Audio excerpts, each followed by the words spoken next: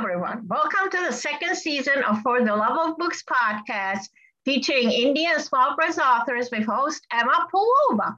As we keep rocking this futuristic year 2022, we're going to have a blast. Today, I will be chatting with author Renee Miku about her book, I Think My Teacher Needs a Hug Today, with characters Kay and Mrs. Koo. I kind of feel like Mrs. Koo today. I think I need a hug. At the end of the interview, Renee will announce the details of her book giveaway. Renee Miku has worked as an early childhood educator for over 20 years as a teacher and administrator. Renee holds degrees in child development counseling. She is the proud mother of 3 children and 3 grandchildren, and she resides in Detroit, Michigan. Welcome, Renee. Thank you, Emma. Thank you for having me. It's great to have you here. All right, so the floor is yours. Tell us all about your book. My book, I Think My Teacher Needs a Hug Today, came about because I was in a classroom, and as you read, I've been in an early childhood educator, and I was a teacher for about 12 years. And so I took not all of them, but most of the experiences I've had in the classroom, and I put them in a story. And how it really came about was because my mom she had got diagnosed with lung cancer. And so I was having a bad day, but you don't tell the children you're having a bad day. You go to try to work it out anyway, because you want to be there for them. And so I guess one of my babies could sense I was having a bad day, and he just came up and gave me a hug. And so I took all of those things that happened throughout the course of my teaching, and I said, okay, I'm going to make this book. And so that's how it came about. Excellent. How long did it take from the initial process, from the idea to the final publication and getting it on the market in front of the readers? It took a total of 2 years. Yeah, 2 years. I started, I wrote it, and I bought little books to put it in so I could have my own samples. And so I wrote it, and then I sat on it for a minute because I was going through the things with my mom. And so it took me after her passing to actually get it out there. And before she passed, she asked me about it because I had read it to her and my nephew. And she asked me about it. She was like, so what's going on with the book? And at the time when she was really sick, I was looking for an illustrator. So I was telling her, as soon as I find an illustrator, I will move forward. So she ended up passing, unfortunately, before it actually was published. But I wrote my dedication to her and my nephew and to all the teachers that early childhood educators that's out there. So yes. That is nice. So the 2-year time frame, were you comfortable with that? Because I know some authors crank out like 4 books per year. I find that incredible. So that 2-year time frame works for you. So you're planning more books? I am. It did work for me because being a first-time author, you want to make sure that you're giving something someone wants to read. Like it seemed good for me because of what I was going through.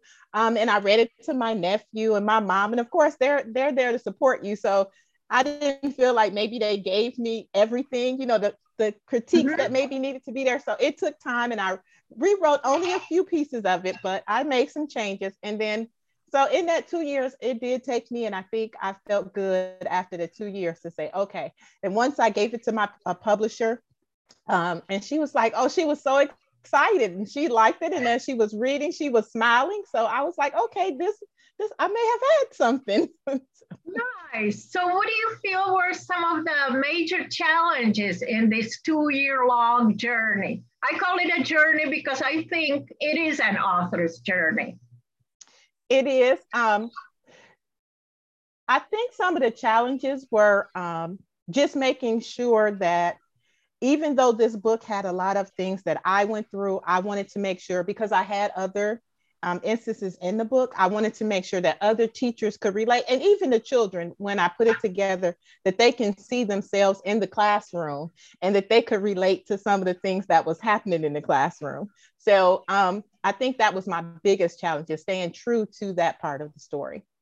Okay. How about the illustrations? How did you go about finding your illustrator and fitting the illustrations with the content? That was a little bit more difficult. Well, my daughter, she draws.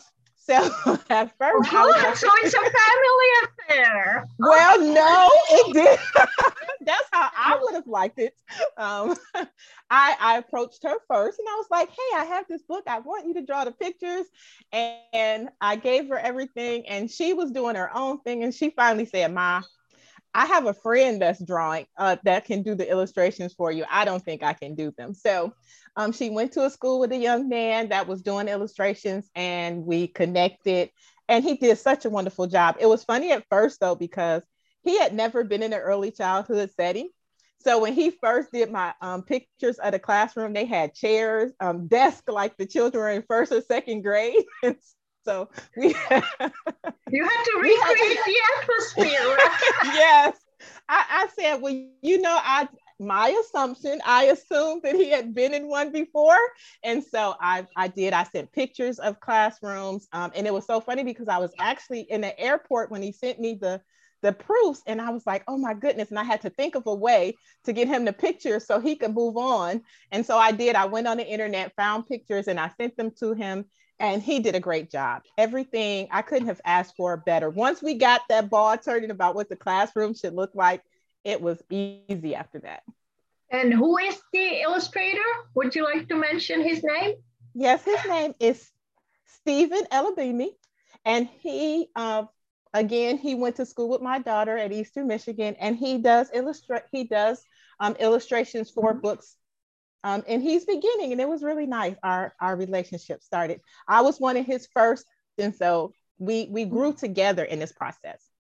Okay, so what are your plans? We're still in January.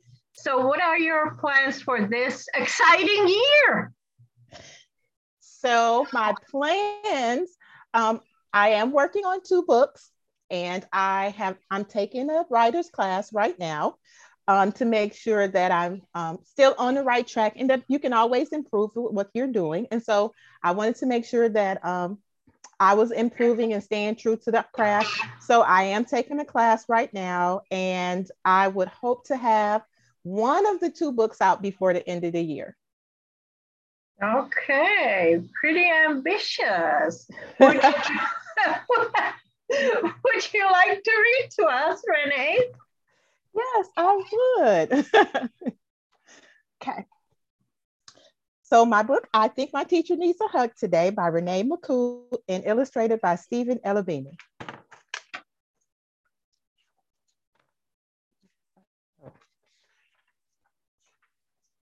When I arrived at school today, I said, "Hi, Miss Koo." And she smiled and said, "Hi, Kai." Then Taniqua came in and said, and Miss Koo said, "Hi, Taniqua. I'm so excited that you all are here today." And when our parents left, she told them, "Have a nice day." And we waved goodbye. During greeting time, Maevette's mom came in and yelled at Miss Koo. She said it was too cold for us to go outside yesterday. I don't understand why she is mad at Miss Koo. I like going outside. Miss Koo looked sad. I think she needs a hug today. During breakfast time, while we were passing the juice, Charles snatched the carton away from Crystal. It spilled all over him and the table. Miss Koo helped him clean it up. And then Marlon poured so much milk in his bowl of cereal that it overflowed onto the table and on his clothes. Miss Koo had to call his mother because he didn't have a change of clothes. And Miss Koo looked frustrated. I think she needs a hug today. At large group time, when Dale and Kevin kept running around the room, and when Miss Koo asked them to join us in head, shoulders, knees, and toes, when Dale fell and bumped his head, he needed a Band-Aid, and I think Miss Koo needs a hug today. At small group time, we were making Play-Doh birthday cakes. Janae wanted more candles, so she took Taniqua's candles, and Taniqua began to cry. Miss Koo looked like she wanted to cry. I think she needs a hug today. Then Miss Koo was called to the principal's office. When she returned, she was mumbling something, and she did not look happy. I think Miss Koo needs a hug today. In the block area, Anthony started throwing beanbags while Miss Koo and Centrez were building a house with the magnetic blocks. Then the beanbags knocked down their house, and one hit Miss Koo in the head. I think Miss Koo needs a great big hug today. Usually during outside time when we play dinosaurs, Miss Koo would catch us and eat us for dinner. Today, she did not catch any of us. I think Miss Koo might be hungry. And at lunchtime, while Miss Koo was helping Loris put spaghetti on his plate, Thomas put all the pineapples in his bowl, and the rest of us did not get any pineapples. Miss Koo did not look happy when she saw the empty bowl. Miss Koo went to the kitchen to get more pineapples. I think she needs a hug today. At nap time, Kimberly and Charles were jumping on their cots. Kenna was crying. Tanya stood on the table and shouted, "I want my mama." And Miss Koo stood in the middle of the room and said, "I want my mama too." Everyone got on their cots. I think Miss Koo needs a mama hug today. At snack time, we had hummus, and no one wanted to eat the hummus. Miss Koo asked everyone to try the hummus, but they just said, "Yuck, yuck, it's nasty." Miss Koo tried the hummus. I don't think she liked hummus. I think she needs a big hug today. At dismissal time, I told Miss Koo bye and gave her a great big bear hug. Then everyone joined in and gave her a big group hug. She smiled and hugged us back. Miss Koo said, "See you tomorrow." The end. Thank you. Very nice. Also, one more question for you. What is one of the most interesting things that has ever happened to you during an in-person author event? Like, let's say for me, one of the most interesting things were at the Ann Arbor Holiday Art Show when you stepped up on the desk and read from your book. I want to say that was my first event. That was my first in person because my book actually came out during the pandemic in 2020, and so that was actually my first event. So that whole experience for me was a wonderful experience. You asking me to be on a podcast, I would have never thought. I forgot some things. I was looking, I was like, I didn't make a sign to tell anyone how much my book cost.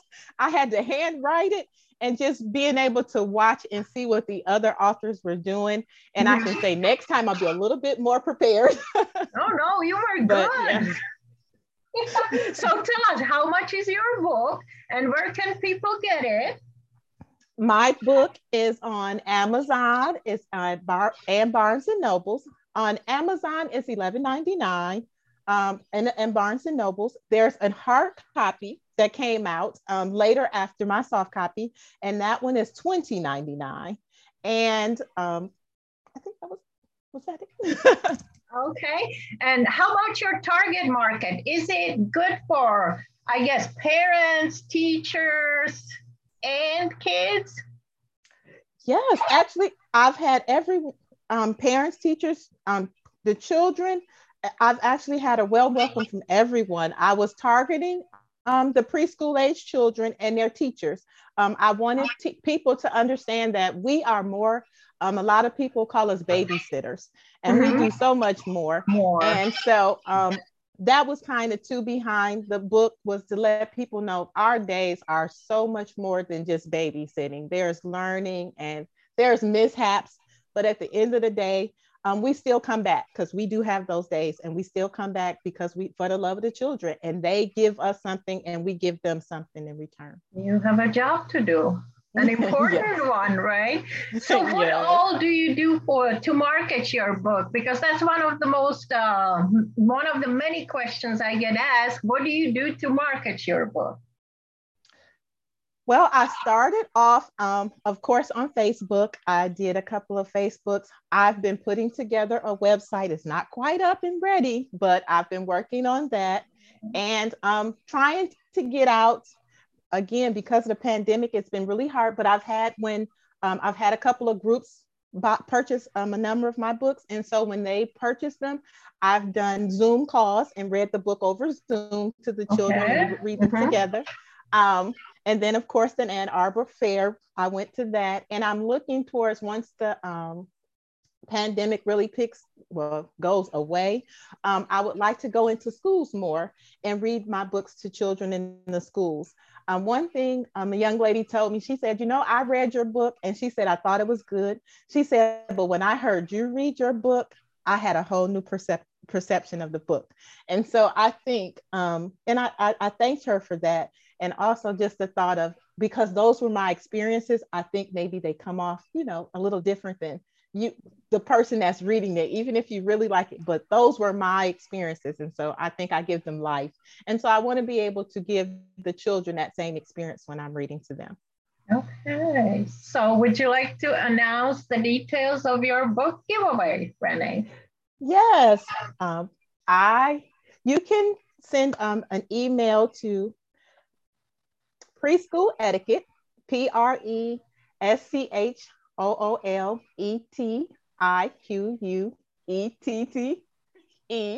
@gmail.com. And that's again, Preschool Etiquette @gmail.com. Okay. And before we do our parting shots, I would like to thank our sponsors, Doc Chavent and Digital Quill Services for Writers with author Colleen Nye. Renee, give us your parting shots. You go first. You're my guest. I would just like to say thank you so much for having me on. It was nice meeting you at the fair, and I look forward to sharing and hopefully coming on again to share my new experiences. But as always, please, if you teachers, parents, if you have a child, a preschool child, you can get my book at Amazon and Barnes and Nobles. And I look forward to meeting some of you one day. And we look forward to meeting you in person again and on the show. And my parting shots are buy indie, read indie, and write indie. Keep your fingers on the keyboard and your butt in the chair. Thank you for listening. Goodbye.